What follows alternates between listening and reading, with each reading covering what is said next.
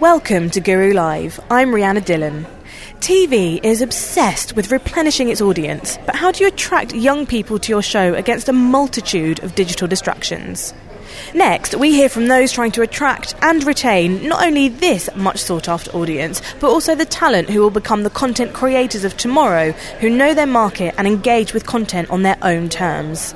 This is Sam Barcroft, CEO of Barcroft Media, Martha Ling, social media manager for BBC Three, and Kirsty Hathaway, head of branded content for Refinery 29. The chair is David Flynn. So I'd first like to ask you all what kind of content defines your organisation and why you think it works to attract millennials. Kirsty, with you first. Yep. So Refinery 29 is a female-first platform, very much dedicated to females. 70% of the audience is female, so we do have 30% male. But our audience, we kind of talk about millennials very differently. We talk about being millennial-minded. So our demographic is 18 to 42, but more kind of about a mindset and how somebody chooses to live their life rather than being typecast into an age bracket, which is good because I'm very much flittering on the edge of being a millennial. So I can still include myself in it, which is quite nice. We're also very much traditional women's media companies and publishers very much dictate what women should be thinking, how women should dress, how women should look, and conforming to this stereotype of what beauty is. And it's quite interesting, if you Google women and look for Google images, the pictures that come up are your stereotypical, beautiful, blonde, big-breasted women. You Google Refinery 29 women, and very much diversity. You've got fat women, skinny women, all this different ethnicities, different ages, and that's very much how we see life. We're not this cookie-cutter woman. We are interested in many different things and have very many different interests, and we try and be inclusive at Refinery rather than dictating what beauty is or what you should be thinking and what you should be doing. So that's very much how we engage with our audience. Great. And Sam? So, Barcroft Media, we started as a news organisation and providing content to print and publishers, and we've evolved really with the requirements of the industries that we work for and the audiences. So we kind of, 5 years ago, we were doing a lot of hard news, politics, economics, and quite thoughtful documentaries, and now we do a lot more skateboarding cats and body image soliloquies. But the great thing about digital media is it allows you to see what people are thinking, and you can obviously see what's popular in real time, and that means you can craft your content towards that. So what we try to do is celebrate what we call the amazing side of life. So we find incredible stories that are entirely real about the global population, and we share them as enthusiastically as we can, and we try to put that content where our audience already are, rather than ask the audience to come to where we are. Martha, obviously BBC Three, most people will know, but what do you think sort of defines it going into this new era online? I think with BBC Three it's always been about authenticity. Our kind of editorial pillars are always centred around new comedy, so finding that fresh new comedy talent from all over the UK, and also really hard-hitting, thought-provoking documentaries. So our kind of loose editorial pillars are make me think and make me laugh, and we try to make sure that everything we're producing, be it a short video for Facebook or, an hour-long documentary, really does have purpose. So I think the thing that makes BBC Three interesting going into the online world is obviously we're moving into a brave new space, and we just need to make sure that we're holding on to our heritage of being really distinctive, but also really diverse, and making content that appeals to a really broad range of people, because I don't think you can really pigeonhole millennials. I think it has to be something that speaks to lots of different types of people rather than just one small section. What I'd quite like to talk about first is what content we think can work for young people in general, and what your learnings are. I mean, obviously these were promos, so by their nature they're taking the most extreme and fast cut. But even though you're, all three of you, aiming in a slightly different space, it does feel like they're seeing those together, that certain themes start to come across. And I don't know whether, starting with you, Sam, whether you've experienced what kinds of content seems to, really grab a younger audience. Is it just about getting great content, or is there anything in particular that you think really goes through, to that audience? So I think it's, number one, the term millennials, I understand it. Basically, allegedly, it's this group of people of a certain generation between, early 80s forwards that don't really consume in the same way as us old people do. But I have gone on record before slating it. And the reason for that is I just really think that my 5-year-old boy likes a lot of the same stuff as my father does, or my mum, and I like a lot of the same stuff as my 13-year-old daughter. I do think that sometimes it's very helpful when, like us or others, you're selling to a brand to identify a real niche audience and say we know what these people think and how they dress and what they love and where they go. But honestly, there are lots of studies around that, and it can be helpful. But I just think great stories and really compelling content works for most human beings. We like to think we're super complicated and different and everything else, but really, when you see something that moves you, that gives you what posh telly people like to call a visceral piece of content, i.e. makes you really jump or feel excited or feel sad or basically generate emotion, I think most people get affected by that. So what we aim to do with our content is provoke emotion, really. And if you can create something that has a combination of authenticity, originality, and that brings emotion, then you're often going to have something that's going to do well. Because essentially, if you want reach, i.e. if you want to get to lots of people, you have to get people to share, because that's the new way that we all distribute content. And so we develop content that has those three things at its heart, hopefully, in our language, which is factual, mini documentaries or news, because that's what we know how to do, and that's what we do best. And we try and filter through those things. And so we create quite a lot of content that does that. And actually then we take it from Facebook and Yahoo and YouTube all the way through to making TV shows out of it, because essentially those same things matter through the whole spectrum of media, not just in digital first. And that's kind of how we set up how our business has grown around us. It's not something that is no great theoretical kind of master plan. It's just watching the numbers, seeing what people say to us, and then following the path that emerged, really. Without exploding into what on earth are we doing here, given that there's millennials in the title of our panel. Kirsty, you talked about millennial attitude, or millennial minded. What does that mean in terms of Refinery 29, in terms of the kind of content that works?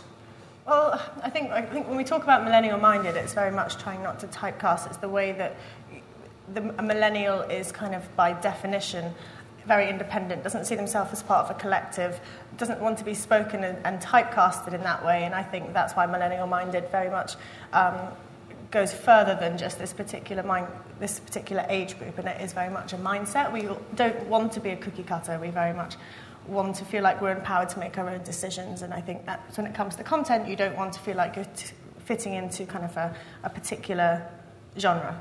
We can also, in Refinery, we started off as a fashion site, and now we've kind of very much in numerous verticals, with the fact that women aren't just interested in fashion and beauty anymore. They're interested in technology, they're interested in politics, they're interested in current affairs and food and interiors. And I think that's also really important when we come to creating content. We don't necessarily just make something that sits in one of those verticals. It can cross numerous different ones in terms of how we view our life. We're very much 360 and not just kind of interested in one particular area. But also, I think there's two things for me when it comes to creating content. Does it pass the so what test? It's very easy to come up with an idea and get carried away. It's taking a step back and being like, so what? Who's going to care? Is this going to resonate, or am I just making something for the sake of making something? Because otherwise you're just basically like renting out the O2 and talking to yourself, which is a waste of money and a waste of everybody's time. And then the other thing is utility and service. I think I completely agree with everything you're saying. Aspiration and that's the best thing to have at the front of it, but we like to have utility falling out the back of it. how does it add to your life? How does it enhance your life? Is it a tip? Is it a skill? Is it something that you'll remember and resonate with you? And do you find that, because, obviously, in a sense, part of the difference of this content is where it's being consumed, which possibly then means that your audience, by its very nature, is erring towards the younger side. But it also makes demands on the kind of form of content that you put together. And I'd be interested, because, all of you have access to the kind of the data that shows, in a very sort of blunt way, whether something has worked with your audience or whether it really hasn't. Has that actually changed the way you're making the content, the pace of editing, the way you're sort of putting together and producing the content that you make based on how it's received? Definitely. I think even, above and beyond the data, just speaking to people through social media. So we like to be quite responsive on BBC Three, and if someone tweets us a comment or a question, we'll always try and reply. And just taking those kind of bits of feedback on board, I think that's the purest form of developing what you're doing. We kind of do a litmus test in our daily content meetings where we say, if something's been commissioned, would you share it? Would you share it on your personal social media feeds? And if no one would, then, like you say, there's absolutely no point in doing it. We did something a little different last week with one of our biggest documentary shows, Life and Death Row, where we carved it into 10-minute episodes that were kind of fed out over the week with extra evidence and extra clips and, just to try and experiment with a different way of storytelling. And people came back and said they didn't like it. And we have to listen to that. And I think it's about not being afraid to try new things and be experiment. But also, if you get the mass majority of your audience coming back and saying, look, I love the show, I hate watching it in this way, you've got to listen to them and you've got to feed that back into your process for the next time around. I think, the beauty of social media is that you can have one-on-one conversations with your audience and you can use that to influence everything you do going forward. An audience is quite an interesting thing in this area, because back in the day when I was very much on the whole producing stuff for television, we were in a lovely situation where you would deliver your show and then it was the channel's responsibility to get the audience for you, and if the audience came, it was because you'd had the most fantastic idea that was always going to be a hit. If they didn't come, it was because the channel had put in that terrible slot and basically ruined your fantastic idea. So it was kind of brilliant in both ways. Sadly, those days are over. I'm quite interested for all you guys, actually, as both content creators and distributors, how do you try and build your audience and try and grab this sort of elusive younger audience who have got thousands of distractions?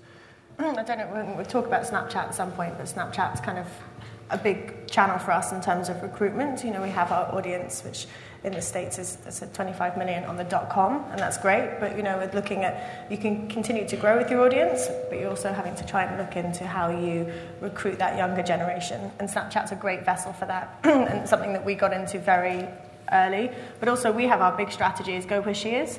So you can't expect people to come to your site the whole time and to go in. And I would say something like 20% of our traffic comes from putting in refinery29.com into URL, but that's just not how audiences come to you anymore. So creating content with different strategies for different channels and executing it, thinking about what the audience is going to these different channels for, and being very clever and creatively and strategically distributing and creating. And Snapchat's completely different. We have a team of 10 dedicated to Snapchat, creating new episodes every day. And the same thing, we listen to data. So we launched Snapchat with a weekly series every day. There was like a 10-minute kind of part of this series that we'd feed out over the week. It didn't work because it's not how people consume Snapchat. And now we very much have weekly, daily themes, which is all kind of around whether it's something that's kind of socially relevant, which is always really important with these channels. Social relevancy should be the undercurrent of most of your content. So if it's Oscars, everything will be about the Oscars that day, and thinking about it in a very different way that you would pushing out content in episodic formats. And just on the Snapchat thing, because this is a really interesting kind of area, and I think Refinery 29 has the privileged position of being one of the channels on the Discover platform.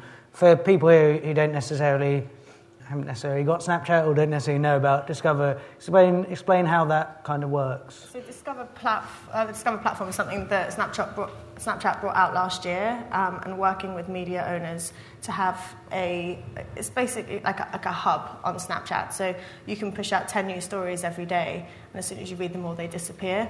And there's everything's in the vertical, so you kind of slide through it the way that you would a magazine, and slide up and down the way that you would a magazine. And it's absolutely kind of killing it for the millennial audience. So we have 2 million users a day on our Snapchat channel, so you can kind of get an idea of the scale, which still totally blows my mind. Like, where the hell are these people? But yeah, I speak to people every day in meetings. We're like, oh, we don't really look at your .com, but we love your Snapchat channel. And the way you can do animation, you can do film, you can be incredibly creative the way that you create content, long form, short form, videos, photo shoots, animation, everything, illustration, and it kind of gives you a really rich kind of, it's all very snackable, obviously. It's kind of a social channel for that point of view. It's interesting. Running that, because obviously the particular challenge of that is how you then bring people back day by day with daily content, and what do you have to do to make sure people return to your... Well, there's no way that you can target people as such, but the fact that it disappears creates that urgency, so it's only available for 24 hours, after which you can never read it again. So that kind of urgency creates people to come back, and actually our user comes back between 3 and 4 times a week, which is an extraordinary amount. I actually think it's actually the way that Snapchat's built the channel that makes people come back, and then when you create the content that resonates with them, that feels really interesting, and also is incredibly diverse across many different content pillars, that's a reason enough. And you can use it on your commute. It's kind of not like us sitting down and having to really find the time. It's an on-the-go platform, which I think really appeals to this millennial-minded generation. Yeah. And Martha, the BBC obviously moving BBC Three online, the big challenge really was this audience question, which is, when you're turn on the TV and the channel's there, it's an easy way to find the content. And your challenge really has been to, with BBC Three in the online world, how do you keep bringing an audience there? How have you tried to deal with that? It's been really interesting because I think I had to learn really quickly what people use BBC Three for. And I think it got to a stage where people were so used to being able to flick onto it almost by accident sometimes. And there was a large chunk of people who would watch it late at night to watch Family Guy, like repeats. That was their sole interaction with BBC Three, was that experience. So when we said that we were moving the channel online and we were changing a lot of the content and the things that we were producing, I think a lot of people were scared by it and didn't like it. And we had, a big outpouring on social being like, why are you doing this? Why would you ever do this? And there's lots of reasons for why it happened. But I think the biggest thing for us now that we don't have that fixed linear structure is, the conversation has to be 24 hours and it has to be an ongoing story. It can't just be, okay, all of our social activity is going to point towards something that's happening at 8 p.m. on a Thursday. It has to be an ongoing point of conversation, and particularly with things like thrillers. So we had 13 very recently, which was a big drama for us.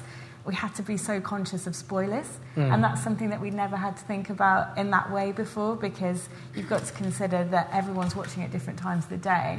Some people might wait till the very end and then watch it all in one go, and it's teasing the story and trying to build that excitement around a storyline without ruining it for people. I think that's probably one of our biggest challenges. I also think it's been really interesting in the way that we commission things now, and the way that we kind of decide which stories we share. We've definitely looked to YouTube talent now. They are the kind of new talent kind of basis for us. We've got a brilliant comedy coming up later this year, which came from a YouTube pilot called Hood Documentary, which has had over 2 million views on YouTube. And, that's what's being commissioned now for BBC Three. It's people who've kind of proved their worth on social platforms, who are now being brought into this kind of bigger BBC platform, which I think is really interesting. I think also with BBC Three, they made a commitment that they would repeat all of the long-form shows on either BBC One or Two, so that if people aren't in that pattern of consuming things online, they can still watch it on TV if they want to. But I think because we're the first channel to do it within the BBC, it's been a bit of a learning curve and a bit of a education process just to reassure people that they can still have all this same content. They can just find it in lots of different places. That's quite an interesting... The challenge, in a way, is sort of, for the BBC in particular, is that kind of how the BBC does social media. I mean, social media in and of itself is kind of can bring lots of different voices in, and the BBC historically hasn't been the best place at dealing with those. How have you found it?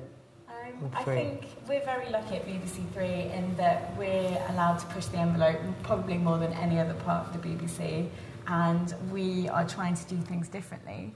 I know historically it's been quite difficult because of all the editorial policy and the kind of rules around the BBC. Even getting, a Twitter Q&A mentioned on air was a real struggle for people. But because we're now an online entity, we have to live and breathe in the same way that people who are consuming our content do. So it would just feel completely unnatural for us to produce all this content that lives online but never mention the social platforms that they live on. It would be ridiculous. So we're having to kind of trailblaze a bit and break through those barriers that the BBC faces and do things differently. And I think it's what's going to help it work for us is that, we're really focusing on being diverse, being innovative and being future thinking more than any other part of the BBC. So I think we're kind of rising to the challenge, hopefully. And Sam, your content is, you talk about it being shareable. Can you actually create or plan for a viral sensation? Well, no, but you can try your best. You can't guarantee it. And when you sit down with brands who increasingly are commissioning much more of the content, professional content in this country, they want you to tell them that this great film that you've just made is going to get 10 million views, all of them British, all of them under 27. But you'd either be employing a lot of right-clickers in Vietnam or you're basically lying. So what you can do is, what we do with our audience to try and encourage usage is to experiment a lot. We've, on our channel, run lots of different types of content. We've made long-form documentary, half-hour-long originals for our channel. We've also partnered with people like ITV, Channel 4, Sky to play their shows on our channel because, interestingly, for those broadcasters, they want our audience, which is kind of mental, really. But so we're always trying different things with our audience, and we're always listening to what they've got to say. It's a great platform for trying something new. The other week we just went, we haven't really got any films with any front of house talent, no on-screen talent. So Peter Wiles, who works with us, said, well, I auditioned for The Word in 1812. Why don't we do that? Why don't we just do an audition? So we took over the YouTube space in London and New York, and we just got people in. And the best people were people that no telly company had ever heard of. The worst people were people that were presenters that had been around the block 40 times. And so what sort of talent were you actually looking for? We were just... Basically, it's a funny thing, talent. You just know it when you see it. And, we also run the Bear Grylls channel. We work with quite a lot of established talent in TV. But I think the people that we got interested in were just the most interesting people. They were the people that had something about them. I mean, we ran our talent contest. Not many people watched it, but it was really helpful for us. And loads of feedback about who people like, why they like this person, why they didn't like this person. It was just a massive experiment. And one of the TV networks just paid for first look at that straight away when I mentioned it in a meeting, because they really struggled to find any kind of new talent. And so it's a really interesting thing. I think what's great about these platforms are anybody can do it anywhere in the world, unless you live in a repressive regime that doesn't let you on certain parts of the internet. So we created our channels by accident. It was just somewhere to put our stuff, and then all of a sudden it created an audience. And I think that I encourage everybody to do their own thing online. If you're a graphic artist, just put your graphics online. If you're a presenter, just vlog all the time. But if you're a writer, just write. It's the way to do it. And these platforms do give you mega reach all around the world. So we just try lots of different things. And the other thing is, not many people have ever heard of our channel, and nor do I care, because it's the content that actually moves people. It's not the channel name. I don't know how many people in the audience know which channel commissioned Breaking Bad. I mean, one. There you go. But and you're all guys that want to be in this or are in this industry, right? So it's a small. People go for brands these days. And so we're actually restructuring our whole thing around our audience by saying what we're going to do is develop serialized, verticals of different types of audience, but then everything we're going to do is going to be a series, and we're going to really put a lot of energy into what that series is called, what the poster is, what it's going to look like, because we really think that people care about content, they don't care about the channels in their weddings. And is that because you were finding sort of a one-off you'd put as much effort into, and then you just have that one hit, as it were, and well, I mean, the dogs that you saw on there, the kind of slightly nasty drug dealer dogs, they've been an absolute massive sensation for us. We've put 3 films online, and they've done over 100 million views between 3 films, and across all platforms. So we'd be mad not to turn that into a series. Now, it's not a very brand-friendly series because, let's be honest, sponsoring... Pedigree Charm? I can't see Geico Pet Insurance going for it, really. But I think and we've pitched it around all the TV channels, and they've all been, this is incredible. The numbers are astonishing. No, thank you very much. Because all the advertisers run a mile. So it's really interesting. But what's great about these things is everybody in this room can be a channel controller, can say, yes, I'm going to do that, and I'm going to do 8 episodes, they're all going to go about 3 a.m. on a Tuesday, and this is what the graphics are going to look like. Nobody until 10 years ago could do that unless they ran a TV channel, and now I can ponce about pretending to be Ben Frau at Channel 5 or Charlotte Moore at the BBC and have that level of control, which is really exciting, I think.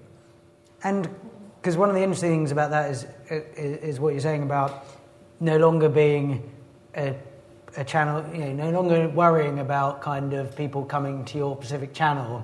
And Kirsty, you said the same about Refinery Online, as it were, that actually it's as much about getting out there on all the other platforms that are around now. And how do you cope with the new ones coming along? I haven't heard of most of them. I mean, you have to take a guess, don't you, and a bet. And we've decided not to engage with Snapchat yet, which is really kind of quite difficult because my kids going mental saying, "Dad, I've got an 80 Snapchat streak," and I'm like, "What does that mean?" and it turns out that's the kind of nasty, clever thing they do to keep you using the app, which is building up a streak of communicating with someone every day. Snapchat are brilliant at mind control. They're definitely in Tom Cruise is part of Snapchat, no doubt. But basically, that was the first one where we said, as for our content, where we are, Snapchat doesn't really make sense, and Twitter, we're rubbish at Twitter. Martha just looks at our Twitter and sighs if she's ever even been there. We're just crap at it, and we've got a tiny audience. But for us, Facebook, YouTube, are absolutely mega, and and then you find the ones that fit you, and then you just invest completely in those ones. Really. And obviously, Facebook, is kind of ploughing into video in a big way. Is that sort of for all of you part of the strategy? Yeah, well, I mean, we saw last year, we kind of really upping our video game, our film game, as it were. We saw nearly 1,000% increase in video views last year across all our channels. And then Facebook is just what we see so much engagement, more so than we do on YouTube. Which would be, I mean, for any of these future channel controllers who are going to go out and start their channels just after this, inspired by you, Sam, what would be your advice in terms of the new trends that they should be paying attention to, the places they should be thinking about for their content? God. Well, I think the brilliant thing about Refinery and BBC Three and other things, as well as what we do, is you can do anything you like, because there's a lot of people out there who are really interested in mountain bike spokes on the wheels, right? So like you could have a channel just about bikes, wheel spokes, and it could be just so valuable and so interesting to people that really care about that. And so it's actually about what motivates you and what you get stuck into, I think, is the main thing. And then you can do whatever you like, but actually YouTube always trying to get us to narrow what we're trying to do into super specific niches, because that's where you build a community that really care about that thing and knowledgeable about it, and then they know that you know what you're talking about, you know. Yeah, I think niches is the best way to go down. I mean, we kind of basically create our whole massive content on the back of identifying all the niches. And I think that's kind of finding a USP and what do you offer that's a bit different, rather than going in and doing what lots of other people do. And obviously you can grow from that using data and insights, which, you know, the reason Refinery is so successful is off the back of data and insights. So key, you know, we're on digital. All you can do is learn and experiment, and that's the beauty of it. You're not at a kind of a big TV station where you've created something, spent millions on it, totally flopped. What have you really learned? This is kind of, you can be fairly agile and you can learn on the spot and diversify. And I think having a punt at something, finding out your niche, finding out what you're interested in, going for it, and, you know, learn as you go. No better way to learn than making mistakes. I'd like to talk now about sort of the economics of this, which will be more interesting than it sounds. Are any of you, BBC Three aside, because we're paying for you, is there any way of making money in this area? I think Refinery are doing all right. Yeah. Well, the way we approach it is kind of small business running a cash and carry approach to it, because we are a fairly small business, although we're not as small as we once were. So essentially what we try and do is create content that earns money for us in as many different ways as it can. So going back to our dogs, that we still run a press agency, so we supply content to lots of other places as well. So, you know, we make films for BBC Three, we supply content to BBC News, we work for lots of people like BuzzFeed and Mashable and people like that, giving our content to them. You just don't see our name on it, and essentially they repurpose it as their own. So that's licensing. So we create our content in order to license it to lots of other people, so they pay us for that usage. Then we make money from the adverts that run the annoying things along the bottom and those and skippable things at the beginning and everything. We earn our wages from them. And don't skip them, and he'll be happy. I don't care whether you skip them or not. But I think they're making 6-second ones, which is brilliant news. Because no one wants to sit through 30 seconds to then watch a 6-second Vine. It's just bonkers. But basically, essentially, then we get our advertising income from it. Then, if it's a really good thing, we'll go and pitch it as a TV show idea. So we'll go into Animal Planet and say, yeah, check out our dogs, come on, make a 10-part series. And funny enough, a lot of the big networks like Vice and Machinima and all these people that have kind of won the internet in terms of content, they basically are all at MIP, which is the big TV market in Cannes, trying to sell TV show ideas, because it's the only way, really, you can make big money out of what we do at the moment. So we've made, happily, a lot of TV shows that have been successful out the back of our content, whether it's series or singles. But usually that helps us, that money we make up there helps to pay for the journalism down here. So it's kind of a real hybrid model that basically breaks even for us. But without the TV show money at the top, feeding back into our teams of really enthusiastic producers that we pay the wages of all around the world, we couldn't make our model work, basically. And it's interesting to see, even Vice, the sort of most millennial brand ever, is now going into TV channels, probably for a similar reason.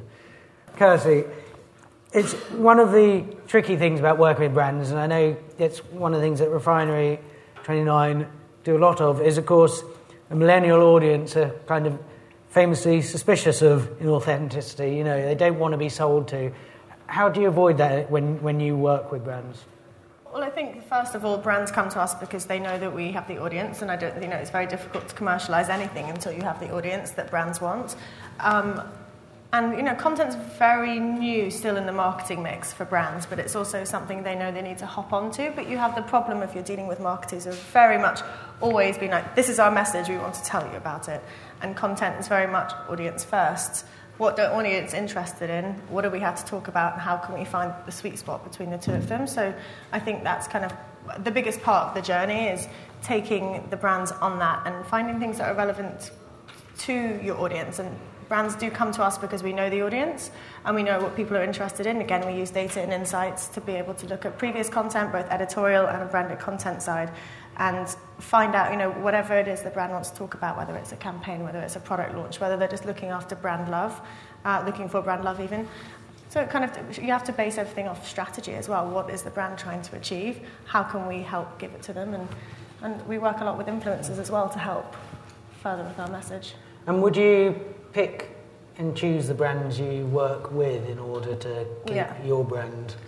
I think that's also really important, who you do work with. I mean, obviously we work across many verticals, but we're very into diversity and we're very into body diversity. So say if a diet brand came to us wanting to use us to talk to their audience, we wouldn't work with somebody like that because it kind of goes against our ethos. And I think that's important as well. When you're looking at branded content, you're still creating content for your audience. You don't want to ever lose them by creating something that feels completely off-brand just for money. So it's that kind of...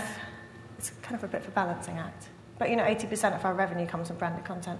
So it's kind of it's working. People are using ad blockers now. Nobody's interested in being dictated to by adverts. We kind of really want to see that's something that resonates a lot more. And have you got it wrong along the way at all?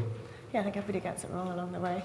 That's kind of part of it. And also, you get things wrong when everything kind of takes the wrong channel due to the brands pushing back, and you don't always get what you want. But yeah. I think branded content is still kind of on a bit of a journey and getting it right every time. I'd like to just ask you guys about the teams that you build. And, one of the things that we talked about, the challenges, the economics of this means challenges of budget. And so to deliver the kind of content you are delivering day by day, I imagine the sort of structure of the teams has to be different to what we might be familiar with. So it'd be just quite interesting to hear from each of you sort of how your teams are structured, what kind of people you're looking for in your companies. Our company has evolved over the last kind of 12 years, and so we've been a number of different things, and now we run 5 different divisions. But the way we work across is essentially we want to make great content that people get excited about and share. It's really simple, all the way from a 200-word news story and a set of 4 photographs all the way up to a 10-part series. And we're lucky enough we've kind of been able to, by hook or crook, that has evolved for us. We've evolved a model internally which is based upon a newsroom model. So I used to work at newspapers, and newsrooms are great places for creativity. You're all in a room, it's all quite noisy, and essentially you've got a few people that kind of decide what everybody's going to do. But then what we've done is created teams of multi-talented producers. So when I worked in newspapers, you had a graphics guy who just did graphics, and you had a circulation person who just did circulation, and you have all these very kind of siloed roles.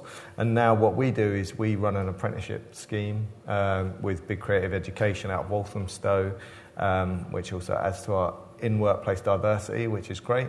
And we are really enthusiastic about growing people, because the way we do things, most other places don't do it that way. If you're one of our producers, you have to come up with a list of lots of ideas for a weekly meeting, and they have to be excellent ideas that are going to get in The Guardian, that are going to trend on Facebook or Twitter, that are really powerful. But you don't just have to come up with the idea, you then have to get the access to that establishment or person, you then have to write the story, you have to commission the video, write the shooting script. When it gets in, write the edit script, decide what you want to call it, and so these people aged, well, anything really. We've got one apprentice who's 17 at the moment, or 18, all the way up to starters that are in their 40s. everybody has to learn how to do all of it. And I think that's super empowering, because as a journo myself, I loved it when I found a great story. And I didn't really want to give it away to somebody else. I didn't want to say, okay, come up with this great thing, hand it over, and somebody else take all the glory. I wanted to do it all myself. And so we've kind of built 3 offices where we have teams of multi-talented producers who have to create this stuff. We then have a team of editors and post-producers who sit inside the same room in the middle, and all the producers work into there. And then we have a post facility where, when things are finished, they go into post to get finished off by a more senior team who kind of have been across the process. And we commission about 15 films a week, every week of the year. And we've had to build a factory, basically. And then we have to build lots of outgoing revenue streams. So then we have another team that take all that content, schedule it into our channels, and then go out and sell it, essentially, to make it all make sense. And then on the side, we have a development team who come in and steal the best stuff, pull it out of the loop and pitch it for TV shows, develop it into long-form series. So we just got a big series with MTV in the States, which was based on 3 stories that we'd made through the year that had been plucked out and then put together by a development producer into a thing, which was really interesting, because I think now the top TV channels want very authentic, super gritty content in their factual. And so it's a complicated mix, what we do, but essentially we grow people rather than bring people in from outside. We have to pay them much less money. They love it because they're given autonomy and a chance of ultimate success. And what would their backgrounds be before they come to you? God, everything and anything. We've had gang members, we've had artists, we've had... To be fair, if you're running a gang, that's like different lines of distribution, that's like a whole... The operation is quite a challenge, so... Yeah, there well... are some... I think what we get is very enthusiastic people who understand that in anything you do in life, you have to work very, very hard, consistently for a long time if you want to be a big success. And so we get a lot of very enthusiastic people who are on a mission, who want to do really well. We're not. I don't really care where people are from, what they look like, or what they can do. If they come into our place and they work really hard and they have open minds and are willing to leave it all on the pitch every week, then they're going to be a success. So apprentice schemes have been amazing for us, pre-graduate and postgraduate, and most of our good people have come in like that. And then we augment it by stealing people from people like ITV and Avalon and others at the top to help with the experience that then aids those people and guides them. But essentially, you cannot pay telly wages to big teams of people in a new world environment very easily until you get mega funding, if that ever happens. But for a long time, you have to do it like that. And how about you, Martha? Very different structure now with BBC Three? Very different, and I think we're still building our team, really. I think we've still got a few gaps that need filling. So if anyone's looking, just keep an eye on the BBC careers site, because we seem to be recruiting all the time at the moment. The team that we do have in-house, who are part of the kind of new BBC Three, all very young. A lot have come through the BBC apprenticeship scheme, or have been ex-work experience, that kind of thing. So there's a real push behind kind of growing from within at the BBC. I think we're looking for all different types of people. I'm from a brands background, so I was completely new to telly when I joined last year, and I think, now that we're doing something completely different, we're not just picking from traditional TV backgrounds. So we're looking for kind of multi-skilled people, particularly on social. I think to be a social media person of any kind, you need to be good at a bit of everything, because every single day is different. And I know that's a bit of a cliche, but we'll literally, one day send someone down to the set, people just do nothing. The next day they'll be doing, a report on engagement rate for the past week. So it's such a varied role, and it kind of straddles content, marketing, analytics, audiences, so many different parts of the BBC that it's a really exciting team to be a part of, I think. I have to ask the rest of my team about that. But yeah, I mean, we're developing. We've got an in-house content team, which is quite different to other parts of the BBC. And we've got a more traditional extra part to it. So we've got schedulers still, and we still have development teams, and we have in-house producers. So we're a bit of a hybrid between, what Sam's described and probably what Refinery 29 is, in that we've got editorial, content, production, all in one space, but still looking for people. Kirsty, how about you guys? Refinery 29 in the States is a bit of a beautiful beast. There's 400 people spanning across many different departments, and the film department itself is nearly 100 people, or will be 100 people in the next few months, so it's pretty big. And within that, there's directors, producers, scriptwriters, you name it, it's there. In the UK, we're a startup, so we launched in November, and there are 15 of us so far. And very much when you're looking at startups compared to joining these bigger companies, we're looking for what you call slashers. So you can do this, slash this, jack of all trades, master of none, which is pretty much my life.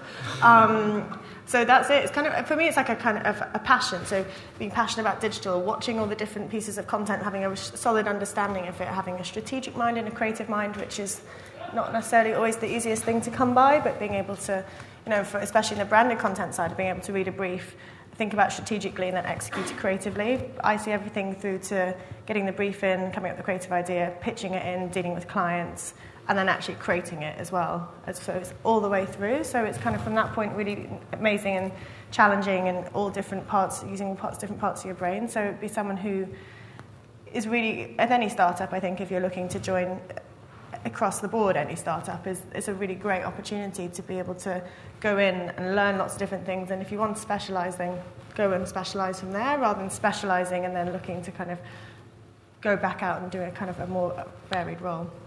So skills-wise, you almost need to have as wide a skill set as possible. Yeah, well, I think when looking at kind of CVs that come in or skill sets, you can take one thing that someone's done and you can see that can be built upon as well. So it's having the passion to be able to develop the rest of it rather than kind of coming in with a wide skill set. But I think with anything, when you're looking at specialising, as boring as it is, doing as much work experience across different areas is completely and utterly invaluable, because that's what I did. That's what I've done for my career, rather. Really, it's more like diversification. And I think you can be aware that, I started as a fashion assistant at GQ and became a fashion editor, and then launched digital platforms. Then I went to a creative agency. You can completely continue to diversify your career and don't feel like you go into one particular thing and then you're stuck in it, because as the digital world evolves, so can you. And that's what being in digital is really great for, I think. I'll just say, I do think it's a brilliant time for getting into the creative industries at the moment, because as a sector in our economy generally, it's absolutely on fire, especially around export. And so that does mean there are new opportunities, especially in the southeast, but also Manchester as well, with the new media city that's up there, and even Cardiff and Swansea are now coming up as well. So I do think that Bristol doing great. So it's a great time because people are thinking much more open-mindedly. There's a lot of change going on. There's a lot of real challenge in the old media companies, but they're all hiring because they're desperate to dig themselves out of it. And at the same time, there's a lot of new companies that overnight can go from nobody had heard of Snapchat 3 years ago, even my kids, because it didn't exist really. And so everything can change really quickly. And what they need more than anything are positive people to drive that change. And so I do think that across all spaces, it's a great time, and I'd encourage everybody to be really enthusiastic about it and reach out to people a lot, because I think if you're willing to put the energy in and go and see a lot of people, you'll absolutely be fine, which I can't say I've ever thought before in the industries I've been in the last 15 or 20 years. So I do think it's a good time. So now time to demonstrate your enthusiasm, because we've come to a chance to ask these guys some questions. Kirsty, you used the word snackable, and Sam, you were talking sort of quite eye-rollingly about sort of soliloquies about body image. Because you're working with sort of 140 characters or really short video, isn't the danger that everything's very reductive, everything's regurgitated, you're saying the same things, you're preaching to the converted? So do you see it as a battle against playing stupid, or do you just kind of roll with that? How do you battle that? Well, I think personally, I've always felt the ability to tell a short story in a succinct way is actually when you get to the epitome of what creativity. I think that short and sweet is beautiful, personally, and I think that when working in telly, you're always trying to reduce everything down to its core, because that's the easiest way. The amount of films I've sat in just puzzled, like, maybe it's just me, but I think I find it really fun to try and get things down to a sort of form, and so maybe that's why we've done well in short form, but not really. I mean, if you make a BBC hour, as we did Young Trans and Looking for Love for BBC Three a few months back, that was something we filmed over 4 years, and that was 58 minutes long without any stops. It's hard to fill a BBC hour with proper emerging storylines and narrative. So we're lucky enough in our business that we can go from one tweet all the way up to big series that are hard to fill with lots of content. But I do think content has changed, and it is very important to keep people buzzing along. If you watch a David Attenborough Life on Earth, the first version, it's rubbish. I mean, like, you're just there staring at the thing, thinking he's talking for 15 minutes about one kind of, like, spider, and the spider's not fighting anyone, and it hasn't got a name. It's not Edwin the spider, it's just some Latin name, and it's just really difficult. So I think we have evolved to simplify things, but I think most of the time that's a great challenge and has big outcomes rather than being... I don't think we dumb down anything deliberately to patronise our audience. I think we try and simplify it so it's as enjoyable and absorbable as possible at our place, anyway. But is there a risk in, in content, in trying to make video content in particular that grabs an audience and being judged, and you're kind of economically judged by the amount of audience you get in? Is there a risk that video will inevitably head down the sort of clickbait route that text articles did a while ago?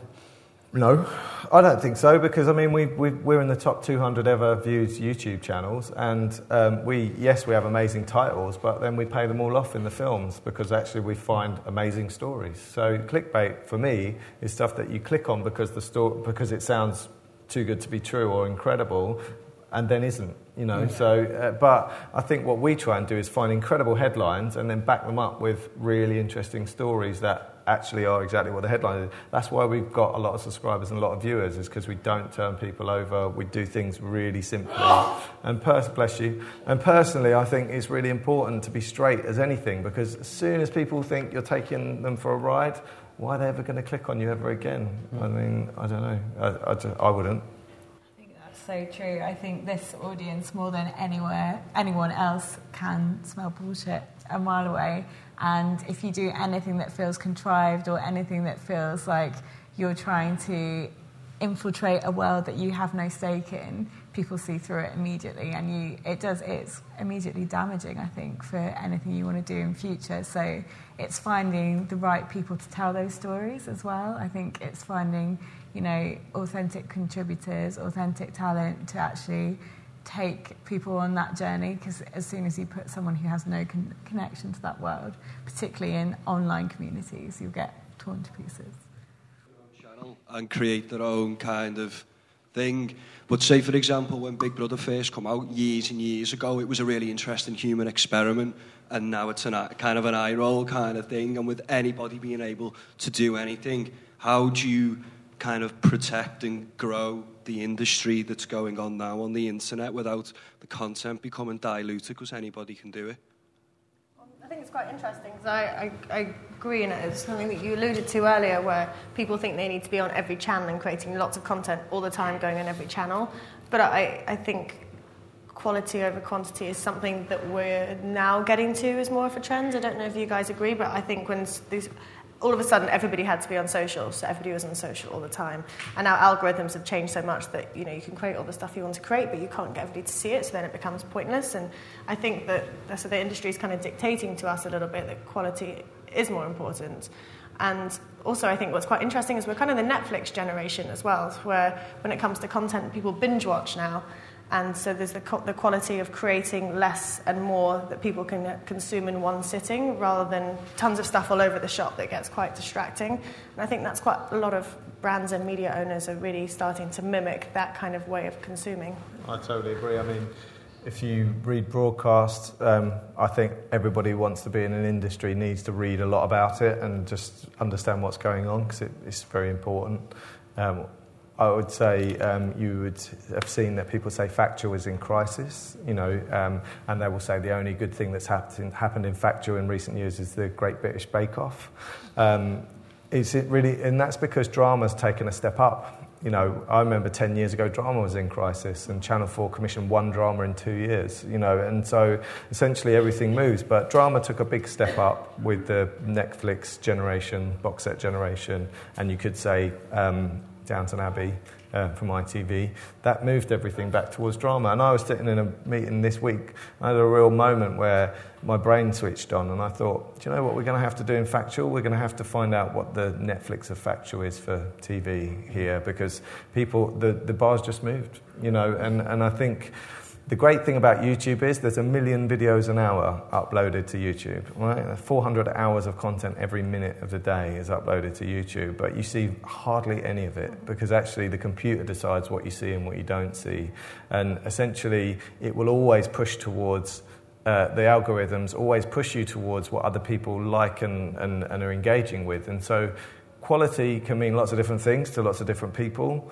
For me, it's one thing. For everybody else, it'll be something different. But basically, the computers will push you towards what other people like. And I think for that reason, whether it's quality of journalism, authenticity of that moment that someone's caught on their mobile phone, whether it's a Hollywood movie, for me, quality means just what I like, and it doesn't necessarily mean it has to be shot by a BAFTA-winning cinematographer. It could be something on a phone. It doesn't matter to me. It's if I connect with that message, really. Hiya. I was just wondering, if you could share with us the most successful viral thing you had, so we can learn something from it. If that makes sense. So if you could remember the most successful story or the thing that was most appealing to the audience. Yeah, we've had a few. We've probably got about 20 or 30 videos that have done more than 20 million views on YouTube, and they really totally range across inspiring stories about, we had an amazing story about a mother and a son who both had a genetic disorder, which means they didn't have any limbs, but they still managed to have very fulfilling and happy life together. One of the biggest things we ever did was an amazing video that a tourist shot in Kruger National Park, which was a lion and a buffalo having a fight, where the buffalo beat up the lion, which was really astonishing and had a lot of interesting science behind it. And that's the way we deal with that stuff, is we add some take-home, or a tip or a piece of useful information, where we'll take a video like that that's shot by a tourist, we'll verify that it's real, and then we'll explain why it actually happened on the video, which then gives it much more purpose, really. But it's the real interesting thing for us is it's just about finding great stories, and they can be anything from a moment caught on a mobile phone through to a mini documentary that's done really well. And you're right, you can't predict which one. We had an amazing story about some conjoined twins in China that got separated recently, and I was sat in the office thinking, this is just beautiful, it's been shot amazing, it's so emotional, the story's got twists and turns, it's incredible. It didn't do hardly any views at all, so you just can never really work it out, unfortunately. Should have had some cute kittens in there. Is there a way to direct traffic to a YouTube video? You were saying that a lot of it's dependent on the computer choosing which video. Is there a way that you can direct and get more viewers? There are lots of ways. Not all of them particularly moral. Target Kim Kardashian. Yeah, well, yeah. Without getting. Obviously you use your other channels. I think having a good strategy across all your owned and operated channels to be able to drive traffic to where you want to go, and obviously if you built your audiences throughout them and kind of working with syndication partners. There's quite a lot of different ways that we kind of look at it strategically to kind of push out. And obviously you can there's obviously putting money behind everything as well, which, let's face it, is kind of what everybody has to do now. Otherwise, everything on Facebook itself is hidden if you're a brand anyway. Yeah. We basically try and work the natural algorithms because we haven't got people's money to encourage sponsored viewing. So essentially we work very hard on our keywords, and that's something I'd encourage everybody to do. You have to have a killer thumbnail, so the picture has to be brilliant in the thumbnail, so when people see it they click on it. We work super hard on the first 4 words of our headlines because they're the ones that everybody sees no matter how small the screen is. And so we, I suppose, do it by combination of simple stuff like that and making sure that when you read through your description, it's got all the searchability in there, you know, all the words that someone might use to get there.